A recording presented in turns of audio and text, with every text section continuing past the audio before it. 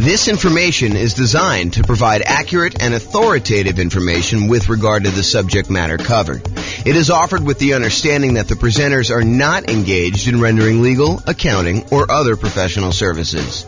If legal advice or other expert advice is required, the services of a competent professional should be sought. Welcome to the Baton Rouge Real Estate Investing and Real Estate Financial Planning Podcast. Learn all about investing in real estate in Baton Rouge, Louisiana, with a combination of real estate financial planning and modeling with numbers specific to Baton Rouge, plus syndicated, more generalized recordings of live and pre-recorded real estate investing classes. Not all of them specific to Baton Rouge. Be sure to stay tuned after the podcast for a message from our sponsors. Well, good morning and welcome, everyone. I am James Orr, and today we've got a crazy cool class. We're continuing on with the series about how to improve cash flow. And today we're going to cover the section on how to improve cash flow when we're thinking about financing your next rental property. So let's jump right in, because we got kind of a lot to cover. So this is sort of the framework we've been working from. So far, we've talked about how to improve cash flow when searching for a property. We covered that in a previous class. Today, we're going to be focusing in on this section right here, all the different things we can do to improve cash flow when financing our next rental property. And then in subsequent classes or subsequent classes, depending on how you like to say that, we will talk about how to improve property cash flow when we talk about the strategy that we're going to use, what real estate investing strategy we're going to implement, and then how to improve cash flow by improving the property itself, and then how to improve cash flow during the marketing of the property in order to find a tenant or a tenant buyer, and then how to improve cash flow when we own the property. And then finally, we'll finish up with how to improve cash flow on a property while we're renting it. But today we're going to focus on how to improve rental property cash flow when we're financing. And there's quite a bit to cover, because this is probably the largest section. I don't know if I would say it is the largest improvement section, whether it will have the biggest impact. I think some of those biggest impact things are more around strategy and maybe even owning.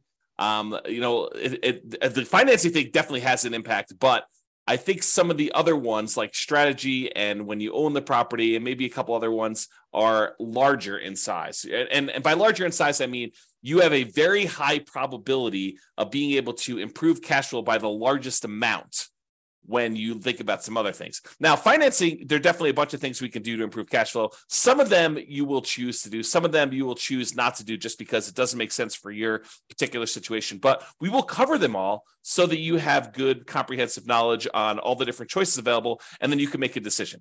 All right, so what I've done, which I didn't do on the graphic, but I've done here, is I've broken it down into sort of subcategories for financing. So we'll talk about some sections where things you can do for financing before getting the loan, paying upfront instead of financing things over time, changing or improving the borrowers on the loan, your relationship with the lender and things you could do with that in order to improve cash flow, changing the amortization period, the terms of the loan, and then private mortgage insurance related stuff. And then things you could do with other properties, because, I'll get to it later, but things you could do with other properties to improve cash flow. And then non-traditional financing, we'll talk a little bit about some of those things as well. So let's jump right in, because I got a lot to cover and there's a lot of them to go over. So let's talk first about before getting the loan. And I've broken this down into four major ones. So number one is lender selection. Can I find another lender with better fees or rates? You guys do understand that each lender is a little bit different. They may charge you a little bit higher fees. They may have a little bit better customer service. They may be available after hours to take your call. They may have slightly better private mortgage insurance rates. They may charge you more in points. They may charge you a flat fee instead of a percentage fee. And that every lender's program is a little bit different. And that's one of the reasons why when we get to the class on how do you evaluate and compare lenders, why it's so difficult to compare these lenders, because not only do they charge different fees, but they sometimes call their fees different things. So one of the things you can do in order to improve your cash flow is look at different lenders and find a lender that has better fees and rates. Now, I'll point out a warning about this. Sometimes you will think that a lender has a better fee or rate structure only to find out later that they were not telling you the whole story, or they were not giving you all the information you needed, or there were some hidden fees that you didn't realize because you weren't asking like all the exact questions. So you got to be really, really careful and a little bit paranoid about this. But I do think it's important that you talk to a few lenders when you're thinking about buying a rental property. And the way that I'd like to recommend it is I'd like to recommend that you ask your real estate agent for their, top 2 or 3 lenders that they would recommend, the ones that their clients have had good experiences with and have really good competitive rates and fees. And then call them all on the same day. And you may want to add 1 or 2, maybe the bank, the credit union or the bank that you bank with, just to kind of see where they are as well. And then call them all on the same day. Tell them what your kind of credit score is. This is the short version of the class on how to evaluate the lenders. But tell them what your credit score is. Tell them you'll let them pull it if we decide to go with you together. But then I'd like you to give me a term sheet showing all the fees and costs of doing the loan and what the rate I would be able to get is with no points. And then I think you want to sort of price it out with no points. And then if you decide later you want to buy down points, maybe you go and reprice this stuff again. But I think for the most part, you're going to price it out based on no points. And then you're going to make your decision based on that. So that's the very, very short version. There's a lot more detail in the class when we talk about evaluating, comparing lenders. But lender selection is a way that you can save yourself, I don't know, I'd say conservatively thousands of dollars. In some cases, it's hundreds of dollars, but if you're really looking at the wide range of what different lenders offer, this could be thousands of dollars, and thousands of dollars could be used to do other things like buy down the interest rate as an example and get a better cash flow on the property. So lender selection is really important. I think you should focus in on that. You can also choose to select your loan by closing costs. Can you pick a loan that's going to have lower closing costs, especially if you're financing in the closing costs, you're going to be adding those to the loan by looking at the different ones and saying, hey, look, if I go this strategy, then I will have slightly higher closing costs than if I go this strategy, and making a educated math-based decision about which one of these you should pick, because closing costs can vary depending on the loan. And some of it may be like upfront private mortgage insurance. Some of it may be the closing costs that particular lender may charge, or the program has specific closing costs that you need to pay, like certain fees, especially if you're doing like some type of down payment assistance program or something like that. Those can have additional closing costs associated with them, which you may or may not want to choose that particular loan program in order to get that particular program because it has these extra fees. So just be aware that closing costs can vary a little bit depending on which program you have, and compare those if you're going to consider multiple loans. The next thing about before getting your loan is whether you should lock or float your interest rate. I think we talked about this when we were talking about searching for property strategies when we were searching for property, but it applies when you're doing your financing as well.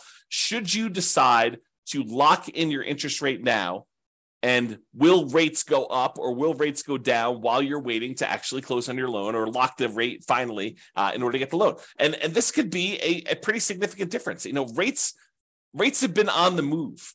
I remember some clients about a year ago, because it's been about a year since we saw rates jump from, that 2-3% range to now up to almost 7%. I had some clients who were under contract on a property, and they thought that the rates had bumped up a little bit. They thought, well, maybe they'll come back down.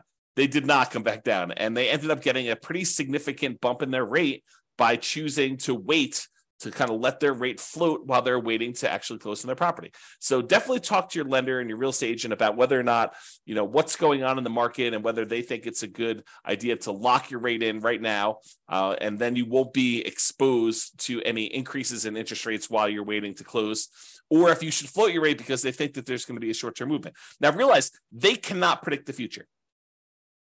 As much as you'd like them to, your mortgage broker is not a fortune teller. They do not have a crystal ball. They can't tell you, I will guarantee you that rates are coming down, because no one really knows. Sometimes we think that things are going to happen, and then some world event happens that kind of derails the whole idea, or maybe they were just wrong about their prediction. But I could totally see a real estate agent or a lender telling you, oh yeah, we think rates are coming down. The Fed's going to, make an announcement on Tuesday. And between when they like make this prediction, and Tuesday comes along, a country attacks another country and it throws a whole bunch of chaos into the mix. And maybe the announcement they thought was coming does not come. And there's a lot of uncertainty in the marketplace, and that causes rates to go up. So we never really know what's going to happen. And so there's always some inherent risk, which is just part of life. And so you just need to deal with this and think about it. In some cases, it's better to lock it. In some cases, it's better to let it float. All right. And before getting the loan, here's another one related to financing. Can I offer less on my offer and still get it accepted to reduce my purchase price, which will ultimately lead to a lower monthly payment, which will lead to improved cash flow? So can I offer less on the property I'm buying to improve my purchase price? That's just something to think about. Talk to your real estate agent to see if that makes sense in your particular situation. In some markets, doesn't make sense. You're not going to get the offer accepted if you offer less. In some markets, you can offer less and still get your offer accepted. So it's definitely an expertise thing with your real estate agent in that market as to whether or not you could offer less and do it. And if you remember my general rule of thumb, for every $10,000 less that you offer, it works out to be approximately $50 per month in payment. Now, that varies with interest rate, and that's based on around 4 to 6% sort of interest rate. It's a little bit less, a little bit more, depending on what it is. But that's the general rule of thumb. For every $10,000 less that you finance, it's about $50 more if it's a higher interest rate, a little bit less if it's a lower interest rate. All right. So those are all the things you can do to improve cash flow before getting the loan. Now let's talk about paying upfront instead of financing. This is the group about things that you could pay for instead of financing them in. And related to that is seller concessions. Seller concessions are when the seller agrees to contribute some money to help you with your closing costs. And you get these by asking for them as part of the offer when you make an offer to buy a property. It's part of the negotiation for you to buy the property. So can I ask a seller to contribute seller concessions to help buy down my interest rate? Now realize for them, it's like giving you a discount on the property. So this may be competing with you offering less. In some cases, you may say, look, I'll offer you your full price, but I want $5,000 in seller concessions. And basically you're saying, I'm going to offer you $5,000 less for the property because $5,000 in seller concessions comes right off of what they would net when they sell you the property. So by asking for seller concessions, though, now you've gathered some money that you can then use in order to pay for some of your closing costs, or maybe buy down your interest rate or something like that, where now you don't need to finance if you were going to finance some of your closing costs in, or if you were going to have a slightly higher interest rate because you weren't going to use money to buy down the interest rate, then you could have a improved interest rate if you ask for seller concessions and you use those to buy down your rate. And we went over the example of this in the previous module on how to improve your cash flow while searching for properties. I gave you an example of what the actual numbers were for a specific day on a specific price of property with a lender here that was local to me. And yours will vary a little bit, but realize that I gave you an example and I showed you how much it would cost to buy down your interest rate and how much that would improve the monthly payment on it. So realize seller concessions can be a pretty big one if you're willing to ask for a seller to give those to you and they're willing to do the discount in order to do that. In some cases, in a hotter market especially, in some cases, we might be willing to pay above what the seller is asking in order to get them to include seller concessions so that you can finance in the improvements you're doing. So as one example, some of my clients in the past have bought new construction properties where, let's say the property was a $400,000 property. They might go to the builder and say, look, builder, I will agree to pay you $405,000, but I want you to contribute $5,000 to my closing costs. Why would they do that? Because now you can finance in the seller concessions that you could use to pay for your closing costs and stuff like that. So you could come to the table with less money, which might be overall better for your return on investment calculation, which you got to run it both ways in that spreadsheet. Go to the world's greatest real estate deal analysis spreadsheet and run it by asking, getting seller concessions included, even if it means raising the price, or not getting seller concessions and having to come to the table with that money for closing costs. Okay. So enough on seller concessions.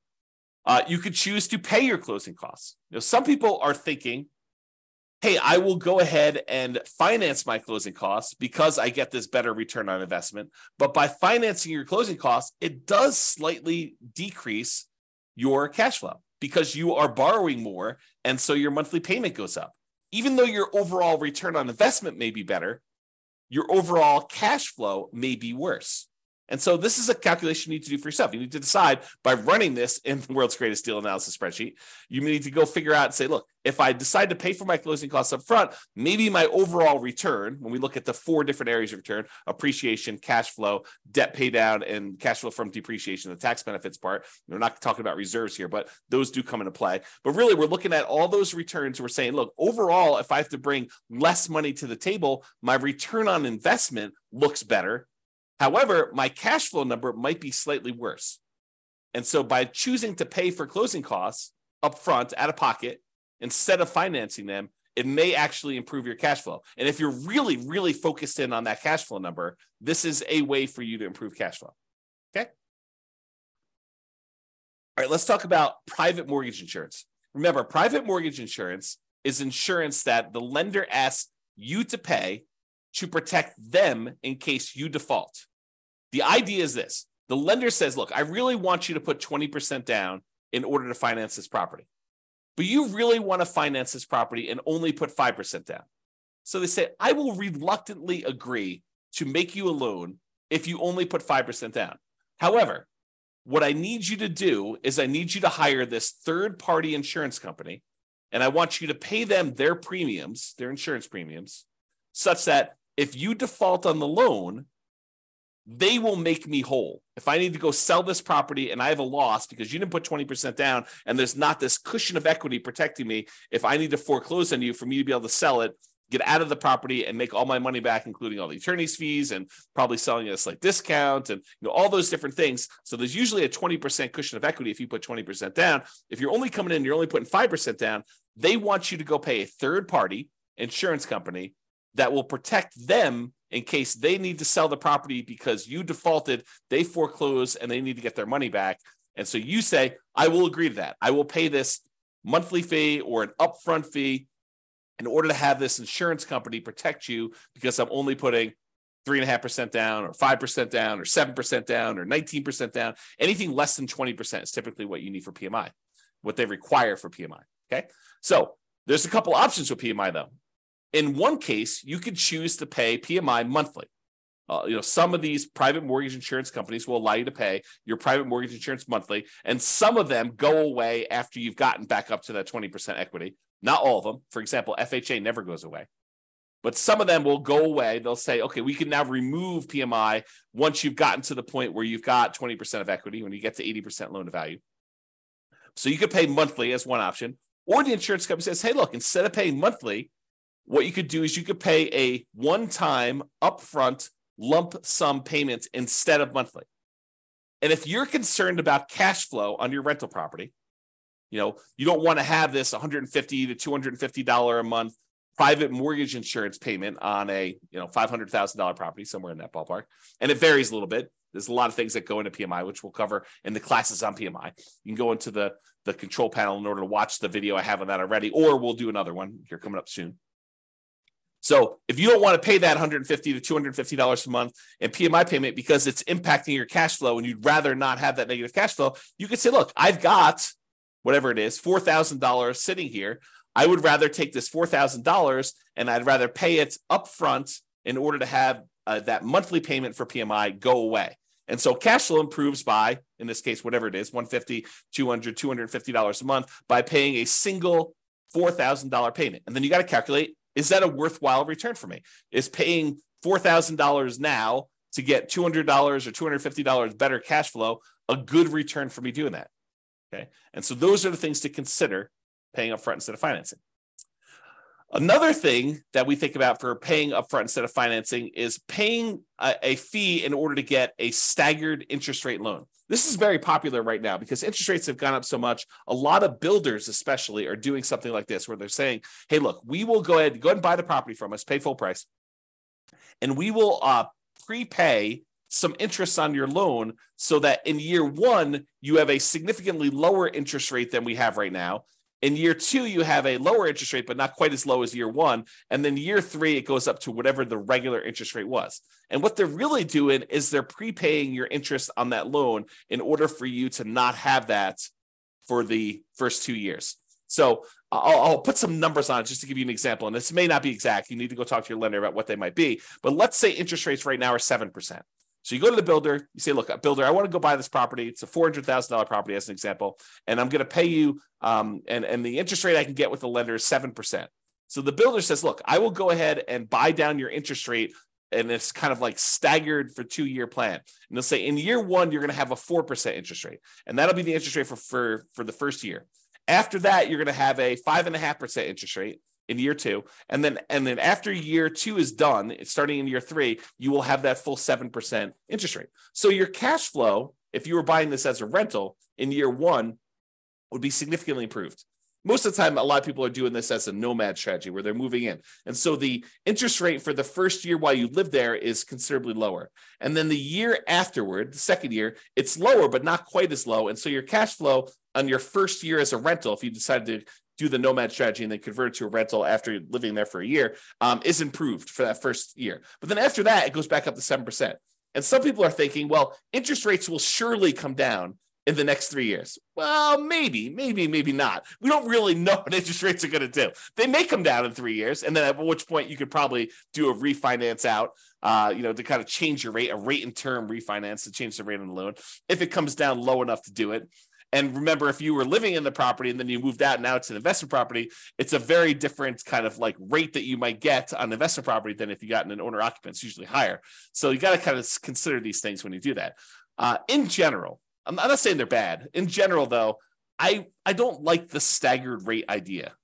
I mean, if you're only going to hold a property for a short period of time, I could see it being beneficial to do for a very brief period of time. But I'd almost rather they take that money and give you a lower rate for a 30-year term. That way you can keep that loan for 30 years. Although some people are like, but James, I'm going to be refinance. I'm going to sell the property because I'm going to reuse the equity. I'm going to re-leverage up. I'm going to do a cash out refinance, or I'm going to go and do a rate and term refinance when rates come down. So why would I go buy down the rate for 30 years if the rates are higher than what I think I'm going to get? Well, we don't know what the future is. And so I think that's one of the big concerns about whether you do this for 30 years or not. Maybe I should do a separate class on that idea. To be determined. And then the other option, which I was just sort of talking about, is you could buy down the rate completely. So you could say, look, instead of doing this staggered rate where I get a lower one for year 1, then a slightly higher one for year 2, and then it goes to the full rate after year 3. And by the way, there may be a 3-year plan out there by the time you get this. Maybe like you buy it down for year 1, year 2, and year 3, and then it goes up to the regular rate year 4. I mean, who knows? These kind of programs change all the time. So just realize, talk to your lender, find out what they are. So the other option, though, is you pay a fee and you buy down the rate for the entire 30-year period. And we talked about this when we talked about searching for properties. I gave you that example of how much it costs to buy down the rate for the entire 30-year period and how much improved cash flow you got by doing that. So that could be a way for you to do this too. So we kind of covered these options. So to recap, paying upfront instead of financing. We talked about seller concessions, getting the seller to contribute some money to help cover your closing costs or using that to buy down rates. Paying the closing costs up front instead of financing them. Prepaying PMI instead of paying it monthly. Getting that staggered rate, or buying down the rate for the entire term of the loan. Those are the options for paying upfront. All right, let's talk about changing or improving the borrowers. So let's talk about changing you. Some people come into this and they're so anxious to get excited that they don't take the time to really improve their situation first. And I understand it because, getting in on a property, that first one, and getting that property, the kind of asset base growing for you, it does make a huge difference. But so does improving your credit score. So if you're coming into this and, you weren't super concerned about your credit score before this, and you kind of let it do whatever it needed to do, and maybe you were late on some stuff, and maybe you had some, serious setbacks that caused you to be late, like medical bills that you couldn't afford or whatever it was, like taking the time to improve your credit score can have a very significant impact on the interest rate you get and on the private mortgage insurance rate you get if you're getting PMI. So it is worthwhile for you to take the time and improve your credit score. And a lot of the things about your credit score are counterintuitive, meaning you might think, oh, I'll just close down this credit card because I'm not using it and that will improve my credit score. Maybe not. And so there's a lot of subtlety and nuance to it. And you should probably talk to an expert, find out if your lender is an expert at improving your credit score, or if not, maybe ask them if they have a recommendation for someone who can help you do your credit score and improve it. And I'm not talking about doing the sketchier stuff to improve your credit score. I'm talking about legit things like making sure you're paying on time, making sure you have your ratios in the right spots, making sure you have the right mix of credit if you're doing it that way. the legit ways to improve your credit score, and not like, not paying on anything and then negotiating paying off all your stuff. Like, I'm not talking about doing that, like the scorched earth version of that. That's not what I'm referring to. So improving your credit score could actually improve what you're able to get on your interest rate for your loan, and also what you're able to get for your PMI, which both of those can significantly improve cash flow on a property. So it is worth focusing on credit score. Now, if you have a relatively weak credit score, you may want to consider talking to a friend or family member, which I'm not even going to go into the details of this, because it takes a certain type of love and trust for another person to come in and co-sign, be member of a loan in order for you to buy a property. But if you can get your friend or family member to agree to this, good for you. And that could possibly improve your interest rate, get you better interest rate on the loan. If they have better credit than you and they're a better borrower, and in a lot of cases, getting your rate on PMI, if you have more than one borrower on the loan, it does lower your rate. That's one of the calculation parts of a PMI. So adding another friend or family member to your loan when it makes sense, and it legitimately makes sense, talk to your lender about this. That could actually improve your overall cash flow. It could improve your credit score. It could improve your PMI rate, and so it could improve cash flow on that. Now, on the other end of that spectrum, let's say you and your significant other are about to buy a house, and I'll be nice. You have awesome credit.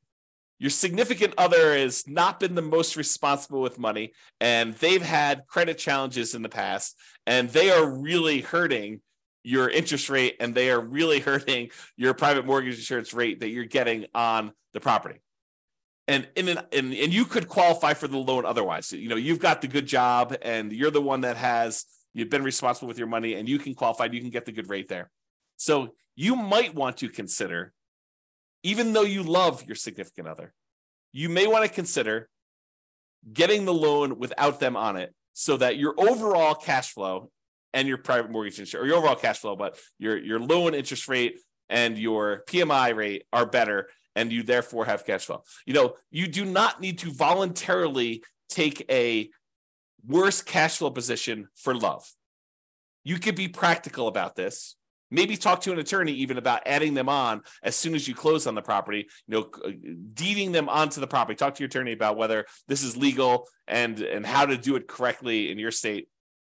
But you could maybe go get the loan yourself, buy the property yourself solo, and then add in your significant other for the sake of love after you close on the property. That way you get the benefit of the better cash flow, the better PMI rate, and they also then own the property with you if you're doing that. And as an aside, some married couples will go ahead and buy properties independently. They'll have one buy a property, then the next one will buy the property, then the next one will buy a property, and they keep alternating back and forth, because when you're doing non-owner occupant financing, you are limited in the number of loan spots you can get with 30-year fixed rate financing. And so a lot of them will try to go ahead and do 10 independently, just all in their name, and their spouse will do 10 solo in just their name. But definitely talk to your lender about if this is your plan, because I've heard that some lenders don't like it if you're filing joint tax returns. They will sort of count them all together. But if you're doing independent tax returns, then they may say, hey, look, you've got your own tax return, you could do 10, you're doing your own tax return, you could do 10. And so do some loan planning with the help of a good lender in order to do this, which reminds me, we talked before about choosing a lender, based on their kind of rates and fees and stuff, and realize I personally would be willing to pay a small premium, not a crazy large premium, but a small premium, not necessarily choose the cheapest lender if this lender is providing additional value, like this idea of loan planning and improving my credit and things like that. That's worth something. And so paying a small premium in order to do that makes sense to me. Okay. Now I've gone off on that tangent. So removing a borrower could actually help you get a better interest rate, get better PMI. And so you may want to consider, for the sake of love, for the sake of love, leave them off the loan and then put them back on, so that you guys get overall improve your situation and your kind of cash flow on the property. And then using a similar idea to adding the borrower, you could partner with somebody who is a loan partner who could just get better loan terms. So the idea is maybe you form an LLC. And in the LLC, you are providing either the deal and some of the capital or the deal and all the capital. And you're bringing in a third party who is a super strong qualified borrower. And they are becoming one of the partners in the LLC, one of the owners in the LLC. And they're the ones getting and signing for the loan. And that could be a better way for you to do it than if you were to go do this solo, get the loan, or if you guys were both to go buy it and, kind of like both of you on title solo, so go talk to your attorney about structuring this and how it would work, and talk to your lender about how this would work with having a loan partner and whether that gets you better loan terms. Okay, so we talked about that. Now let's talk about your relationship with the lender. And I will tell you, of all of the strategies we have here, these are probably the ones I've seen the least, actually get implemented the least, and probably the ones that have the least impact. But they do sometimes come up, so I wanted to mention them to be comprehensive. So here are two different things that discuss your relationship with the lender. Number one, some lenders will allow you to get a small discount on your interest rate if you set up automatic payments. And it's usually on an account that they have in their bank. So you go to your local credit union, and your local credit union may have some program. They don't all have this, but this is why I said that this is one of the ones I've seen the least. But some credit unions may say to you, hey, our rate is 7%. However, if you actually set up auto pay on the checking account you have with us, then your rate becomes 6.875 for the life of the loan. And so you may say, that makes a lot of sense to me. I'll go ahead and use the account that I already have with you that I'm going to use to pay on this loan. That makes great sense. I'll get an improvement on my interest rate. So that's one option.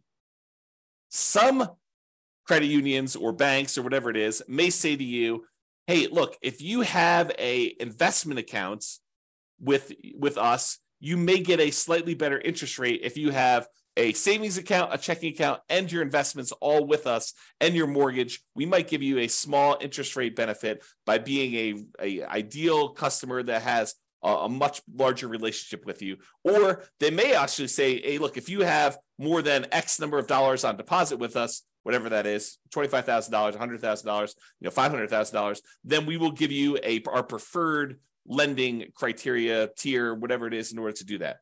You tend to see more of those with commercial loans, although maybe you see it with residential loans. Again, I don't see this very often, but I've definitely heard about people getting these benefits. I had one client at closing told me about their lender was giving them some type of preferred rate for doing some of this stuff. So check with your lender, see if that's appropriate for you. All right, change the amortization. Amortization has to do with the period of time over which your loan pays off.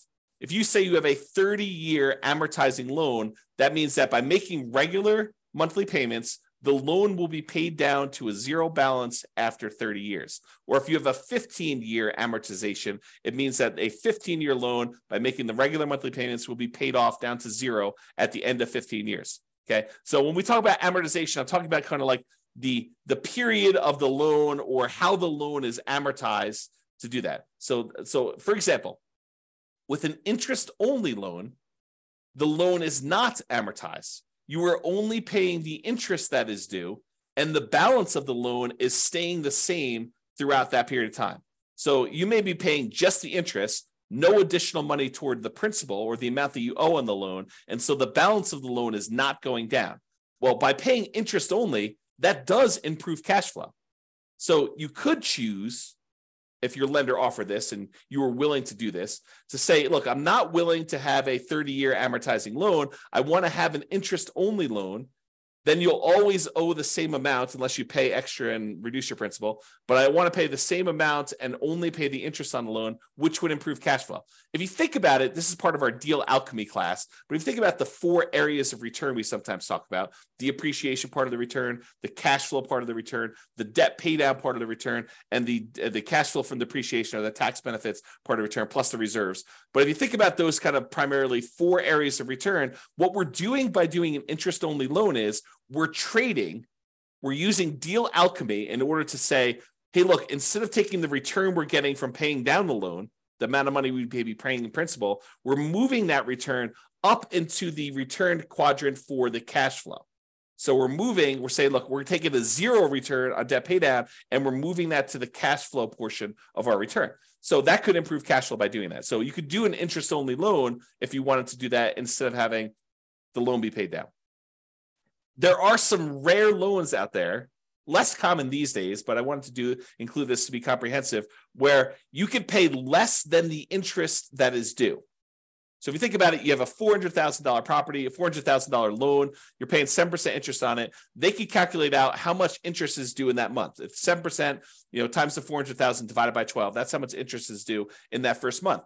But if you decide to pay less than that amount, then the balance of the loan increases. It goes up. You no longer owe $400,000 after the first month. You might owe $400,200. And then the next month, your interest that is due is actually higher. And so if you have this negatively amortizing loan, the loan balance actually increases each time you make a monthly payment because you're not even paying the full amount of interest that is due, which improves cash flow, oddly enough, right? You're basically taking that debt pay down part of the return, and instead of making it zero with like an interest-only loan, you're making that negative. And then you're moving that return up into your cash flow part of your return because those things, they're kind of like opposite ends of kind of like a balance where if one goes down, the other one goes up, right? You think about it that way. So in this case, if you were willing to take a negative amortizing loan, which most of the time I don't recommend this because the amount you owe in the property is actually increasing each month. It's kind of a weird position to be in, but you could actually do this in order to improve cash flow.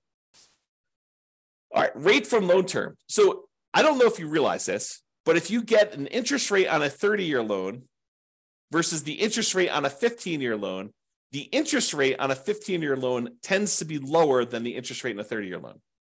So if you go to a lender and you ask them for quotes for both a 15-year loan and a 30-year loan, the 15-year loan will have a lowest interest rate. It'll have a higher payment because you're paying off the same loan amount over a 15-year term. So the amount you're paying in principal goes up considerably. So the payment amount on a 15-year loan will be much higher, and the payment amount on a 30-year loan will often be much lower.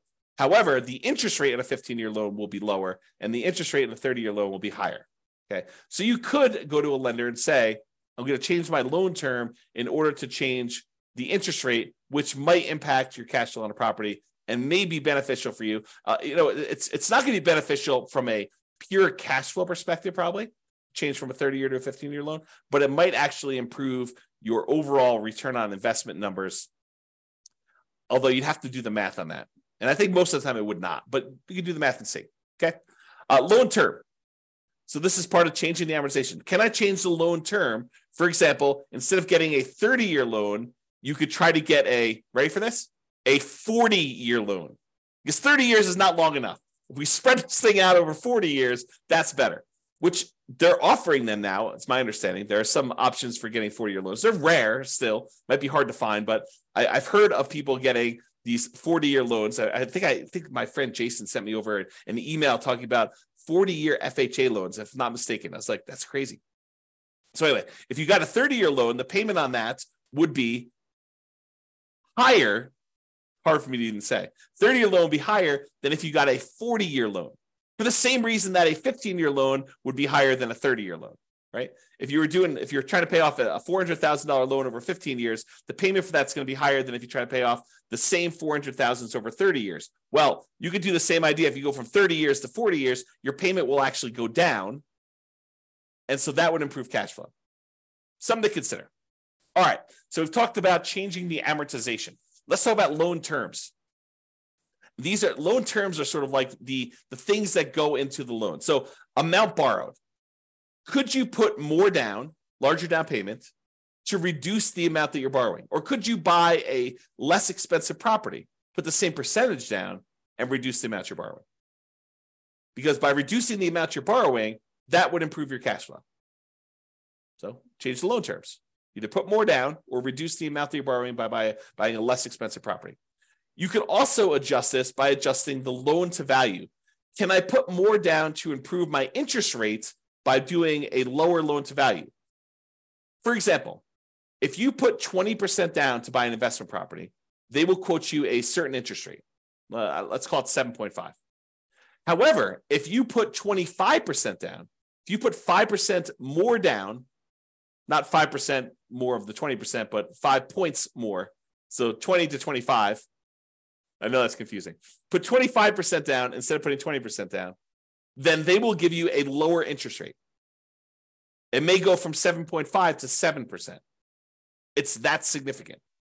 So a lot of times when you run the math, if you've got the ability to come up with extra down payment, one of the biggest jumps you tend to get is going from that 20% to the 25%. And they do usually have jumps for 25 to 30 and 30 to 35. They just tend to be a little bit smaller.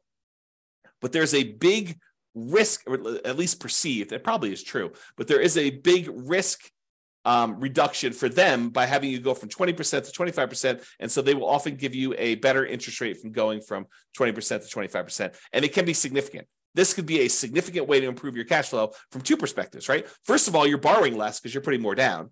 And secondly, by getting more down, you're getting an improved interest rate, which will further improve your cash flow. So you get like a double positive benefit by putting this more down in order to go from a certain loan to value to a higher one. And by the way, this applies to from putting 3.5% down the FHA loan to maybe putting more down, or putting 5% down on a conventional loan to putting 10% down. So this could also improve it that way. You got to call up your lender and find out what the difference is at that time for you and your specific credit score and your specific loan amount, and see what the numbers are. And they change all the time. So I can't give you like a fixed number. It's always this. You got to call your lender to find out, but it can improve it. Okay. And another option is, instead of getting fixed rate financing, which I'm a big fan of, being able to lock in a interest rate for 30 years makes a lot of sense for me. You limit any type of interest rate risk you have moving forward. And even though everyone thinks, hey, interest rates, they're really, really high right now, they're not really, really high right now. I think I did this. I did like a confidence meter, an interest rate confidence meter, where I told you what percentage of the time in all of the history we have for 30-year loans have interest rates been above this thing. And I don't remember the exact number. I probably should go look it up before I quote it on here. But it was something ridiculous. Like the interest rates were higher than 7%, 60% of the time, or something crazy like that. Okay, you can go look up my confidence, I think it's called interest rate confidence meter that I built, and you can put in your interest rate that you're getting right now, and it will tell you over historic time what percentage of time the interest rate was higher than that. And people think, 7%, that's really high. No, it's not really high. It's not even a halfway. Or half the time it's been more than that. Okay, so could interest rates go back down? Absolutely. Could interest rates go up from here? Absolutely. And so getting a 30-year fixed rate financing eliminates that upward risk you have and locks you in. Now, there's a great benefit of getting these 30-rate fixed-year financing, because if rates do come down, you can choose to pay a little bit of money and ratchet that rate down. You could go from 7% back down to 5 or 3 if it goes back down that low. Okay, but you don't have the risk of it going up to 9 or 11 or 15 or 18, which it has gone to. Okay, so those are things you can consider. Oh, so why was I telling you this? Because you could choose to take an adjustable rate interest rate in order to get a lower rate right now in order to improve cash flow in the short term. But you're doing that, but you're adding in the risk that interest rates will go up higher than what you could have gotten fixed right now. So as an example, and I'm going to make up numbers. Let's say you could go, and if you got you could get a 7% 30-year fixed rate financing right now if you got a loan for 30 years. Or the lender says to you, or right now, I could give you 5.5% if you take an adjustable rate mortgage where the rate adjusts every year. And it can't go up above 9, as an example. And you're like, wow, the cash flow difference between 7% right now and 5.5 with an adjustable rate mortgage, 7% fixed rate for 30 years versus 5.5 where it adjusts every year, or maybe it's fixed for 5 years. They get you with this, right? They're like, hey, it's fixed for 5 years and then it adjusts every year after that. You're like, oh, that sounds great. But there's all different programs. They vary. Okay, but let's say, for the sake of this argument, let's say it adjusts every year. So they say, I'll give you 5.5 today, but it can adjust every year. You're like, that sounds really good. I'll get better cash flow, and rates are surely going to go down. They're just kind of like got this like bump right now because we're trying to get inflation under control. And as soon as inflation gets under control, we're going to drop rates way back down to 3. I'll refinance out. This will be a win all the way around. Maybe. And let's say next year, the rates are now at 9. And yours says, okay, it's going to bump up, and maybe they have a cap on how much it bump up each year. And so maybe the cap is a point each year. So it goes from 5.5 to 6.5. You're like, I'm still winning. Year 2, it's still lower than what I could have gotten if I did fixed rate financing that year. And you got another year, and now rates are 11. Or maybe they're still at 9. And so your rate goes up from 6.5 to 7.5. And they're like, whoa, this is higher than what I could have gotten 2 years earlier if I had just picked the fixed rate one. And so maybe it stays there for 5 or 6 years and it kind of keeps bumping up that 1 point a year. 7.5 becomes 8.5 until eventually it becomes 9. And now you're 2 percentage points higher than you were. Sure, you got improved cash flow for that first year or 2 or 3, but then after that, it's actually been higher. And it could go back down. So you could get a benefit of it if it adjusting back down on you for doing that. Maybe that's part of your adjustable rate mortgage program. But realize that there's a risk to taking these adjustable rate mortgages. And you need to decide if you're comfortable with that risk or if you'd prefer to lock in some type of 30-year fixed rate financing, eliminate that risk from your portfolio. And we'll talk about this when we go into the risks of real estate investing and how to mitigate those. This is one of the ways to mitigate it. This particular risk is to get these 30-year fixed rate financing things. And then if rates drop down, you could benefit by paying a little bit of money and actually refinancing, do a rate and term refinance and lower your rate then. Okay, so we talked about loan terms, the amount borrowed, loan to value, and adjustable rate. Let's talk about private mortgage insurance. We covered what it was earlier, but you can choose to not pay private mortgage insurance. How do you do that? Well, what triggers private mortgage insurance? Putting less than 20% down. So you could choose to say, I'm not going to put less than 20% down. I'm not going to do a 3.5% down FHA loan or a 5% down conventional loan or a 15% down non-owner occupant investor loan. I'm going to choose to save up a little bit more, get to the point where I have at least 20% down, in many cases, maybe 25% down, and not have to pay PMI at all. So can I put more down to eliminate or even reduce? Because if you put more down, even if you don't get rid of the PMI, it does reduce the PMI, the private mortgage insurance premium that you pay. The premium on someone putting 3% down versus putting 5% down is different. It costs you more in private mortgage insurance if you only put 3% down than if you put 5% down. Why? Because there's more risk to the insurance company in case you default. It's as simple as it is, okay? Or if you aren't willing to put more down to get rid of this, you could choose a loan program that does not have monthly PMI. As an example, if you have VA eligibility, the ability to get a VA loan, you served in the military, there's some other eligibility requirements, but that's the primary one. If you served in the military, the VA loan does not have monthly PMI. They have a upfront like guarantee fee or VA funding fee that acts sort of like private mortgage insurance. Basically, they're collecting this funding fee and then the VA is actually guaranteeing the loans for the lender. So if the lender says, hey, look, they defaulted, they only put 0% down and they defaulted on this, the VA then guarantees the lender and pays them for that. So that's why there's a VA upfront funding fee. It acts like a version of PMI. It's not called PMI and it's not monthly, so it improves your cash flow and you can finance it, but that's kind of how the VA thing works. So you could choose a loan program that does not have monthly PMI and do it that way. All right, so that's the eliminate PMI option. We talked about this before. You could prepay PMI. You could choose to pay for PMI in one upfront lump sum payment instead of monthly, and that would improve your cash flow. You pay $4,000 instead of $200 a month. Cash flow improved at a cost of $4,000 upfront. And the other thing, which we also talked about, is improving your credit so that you can get better PMI rates and better interest rates. So it can improve your credit. Improving your credit can actually impact cash flow in 2 ways. All right? So that's all the stuff about private mortgage insurance. All right, let's talk about other properties.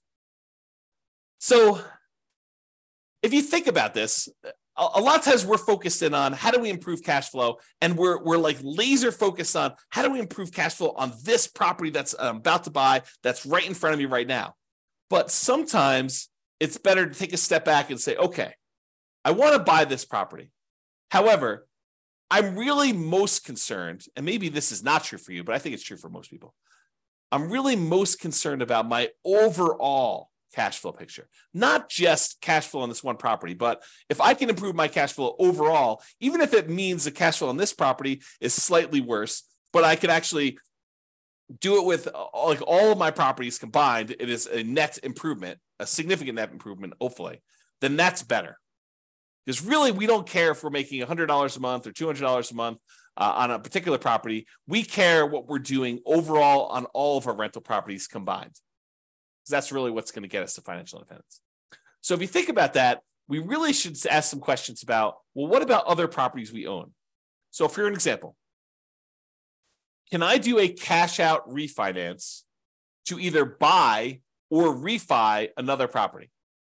So imagine for a minute, you have a lot of equity in another property and you only have 5% down to buy this property. Or maybe you have, let's make an easier decision. You only have 15% down to buy this property, but you have way more than that extra 5% on another property sitting somewhere else. You could go and say, look, I'm really overall concerned about my cash flow. And while this one property that's got a lot of equity is cash flowing great, it might be better for me to go put a home equity line of credit or do a cash out refinance or do something on this other property that I've got a ton of equity in to get the extra 5% or maybe an extra 10% down payment. So I can get from where I was at 15% to all the way to 25% so that the cash flow on the property I'm about to buy is way improved. I would hurt my other property that I had a little bit by doing this money and borrowing against that one, but it would mean such a big difference on the other one that I'm about to buy that it is worth doing. Think about it that way. You went from having let's say you're doing a non-owner occupant loan, an investor loan. So you'd have 15% down, you'd otherwise have PMI on that one, and the interest rate in a 15% down loan tends to be pretty ugly. But if you go and you put an extra 10% down to get up to 25% down overall on that property, now you get rid of PMI and you get that great interest rate bump from going from 20% to 25%, going from 15% to 25% is even bigger. And so now you have an improved interest rate, you're borrowing less, and you're getting rid of PMI. The cash flow improvement by doing that may be so much better than the cost of doing the HELOC or whatever it is over here on this loan. And it may be worthwhile for you to do that. That's just sort of one example. There may be another example where you literally have a free and clear property, you don't have a mortgage on it at all, and it may be better, easier, mathematically better, improved cash flow wise to do a cash out refinance on that one, take some or all of that money, and then use that to buy the next property in order to make that one better. Or maybe even to do a refi on that property. In some cases, you may choose to take money from another property that you have, maybe a free and clear one, and get down below 75% loan to value so that you could do a better rate and term refi on that one. And you're kind of moving equity around in order to improve your cash flow position. Just things to think about, okay? And I think I covered this next one with my first example, cash out refi for a larger down payment. So we talked about borrowing money from another property where you took money out of that in order to get from 15% down all the way up to 25% down. And so it may make sense from an overall perspective to do it that way. And then the other thing to be aware of is there are limitations once you get to a certain portfolio size on your ability to do cash out and rate and term refinances. For example, and this changes all the time, so go check with your lender about what the current rules are. But for example, my understanding is that right now, and I've not done this recently, so you don't want to check with your lender, make sure that even what I'm saying is appropriate for this instant in time. But right now, my understanding is that if you have 10 loans on 10 properties, you cannot do a rate and term refi on any of your investment properties. You need to have less than 10 in order to do that. So before you go buy your 10th property, or before you get yourself in a situation where you're going to limit what you can do, look at your whole portfolio and see if there are changes you should do before you buy your next property. So should you do a rate and term refinance or a cash out refinance on a property before you buy your next property, where it makes sense to do that because now you have less properties? We sometimes see this, although I'm not sure it exists anymore, but sometimes we see this when you get over 4 loans. The rates when you have less than 4 loans is one thing. The rates when you get over 4 loans might be something different. So check with your lender about rules that might apply to you and ask them the questions like, okay, so I'm thinking about doing a rate and term refi in the future. Is this going to affect me doing that? And these things can change. So they may not tell you something that applies a year or 2 or 3 down the road because there may be a change of policy, but using the rules right now, are there limitations on that? Okay. And then I have a note here, not just improving cash flow on the property you're buying, but on other properties before you can't easily fix it later. So we may not be talking about the property you're buying. We may be talking about your whole portfolio and fixing anything that could potentially, you don't want to paint yourself into a corner by buying this property now and not taking care of the other stuff ahead of time. That's what we're talking about. All right. Second to last slide. Non-traditional financing. If you have cash, you could just pay cash for this property and avoid financing altogether. Someone says to me, hey, James, so interest rates are at 7%. I don't want to pay the 7% because, the interest rates are really ugly and the cash flow gets really ugly. What can I do? And I tell them, you could avoid the interest rates altogether by paying cash. And they're like, oh, no, James, that would take forever. I only have, 5% saved up. I would need to save up for whatever it is. And that would take forever to do that. And, I don't want to do that. Then I'd be way far behind.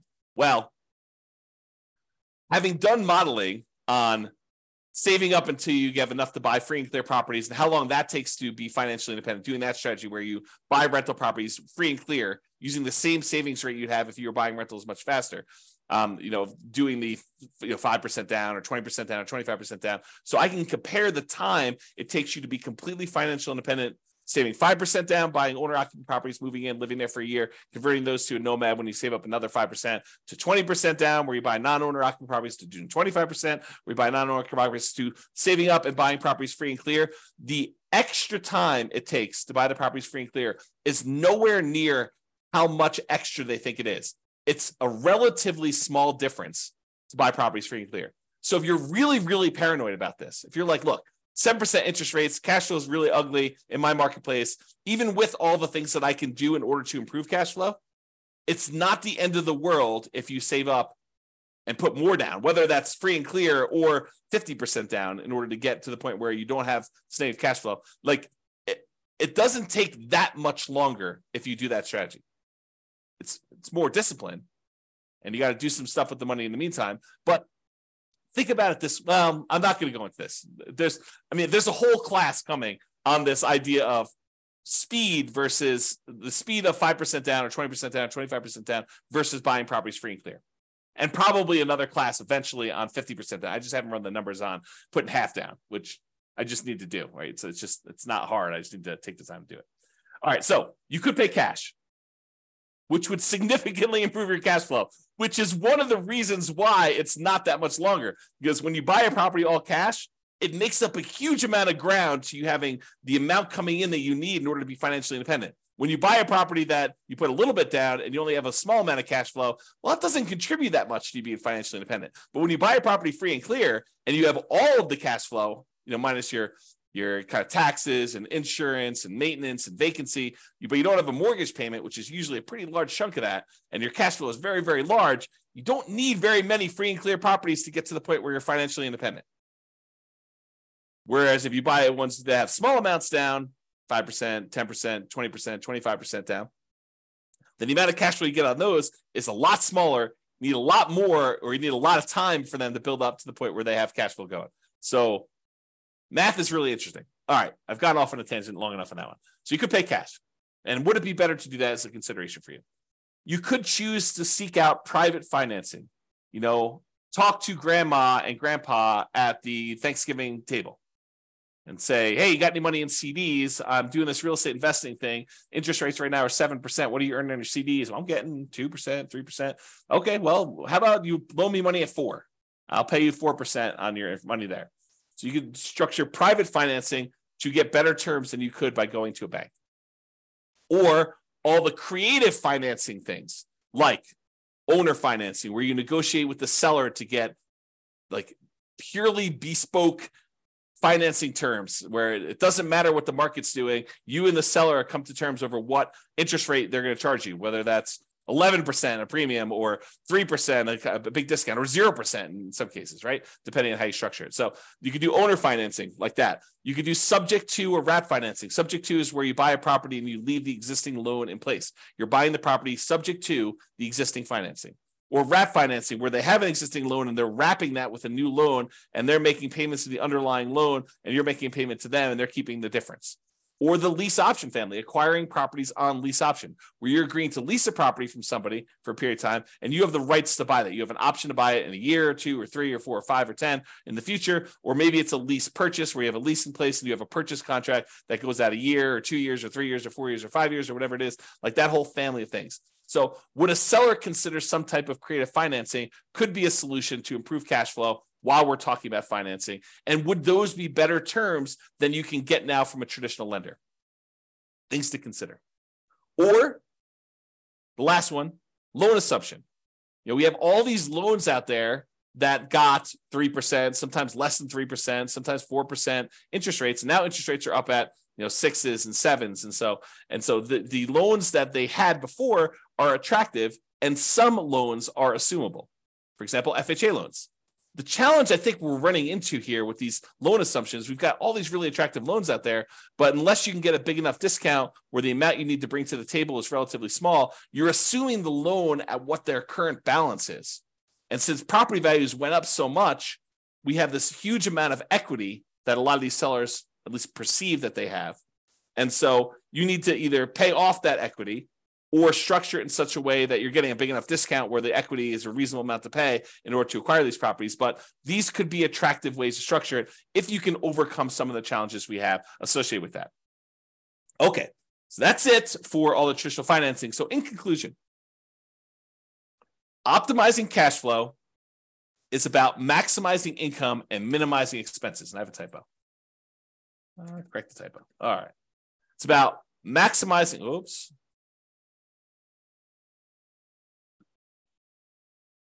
All right, it's about maximizing income and minimizing expenses. Your mortgage tends to be a very large percentage of your expenses on a rental property. It doesn't have to be, but it tends to be, especially if you're putting very little down. And there are several things you can do that impact the size of that expense, how big your mortgage payment is. That's largely what this class was about. Making financing a prime lever for improving cash flow. So if we can fix that very large percentage of your expenses, that allows us to significantly improve your cash flow, which is why this becomes such a big, robust area to focus on. It is better, in my opinion, to take time to more holistically look at and improve on all the various aspects and stages of what improves cash flow. And so this one was one that had a lot of different options, a lot of different ways to improve it. Not necessarily all the biggest ways, although some of them could be pretty big, but not all of them are the biggest ways, but they could be an improvement for you. All right, so that's it. Hope you enjoyed the class. This has been James Orr. Bye-bye for now. With home prices up, mortgage interest rates up, and rents up, but not quite enough to counteract the higher prices and interest rates. Cash flow on rental properties in Baton Rouge is harder than ever. Book a call with the Real Estate Financial Planner to apply our proprietary 88 strategies to improve cash flow on your rentals. See the show notes for a link to schedule your call and improve your cash flow today. If you're a real estate agent, lender, or professional in Baton Rouge that wants to help our real estate investor listeners, consider reaching out to learn about collaboration opportunities with this podcast. We'd love to add more value to our listeners by having you assist our investors buy, sell, and finance their real estate investments. See the show notes to schedule a call to discuss collaboration opportunities.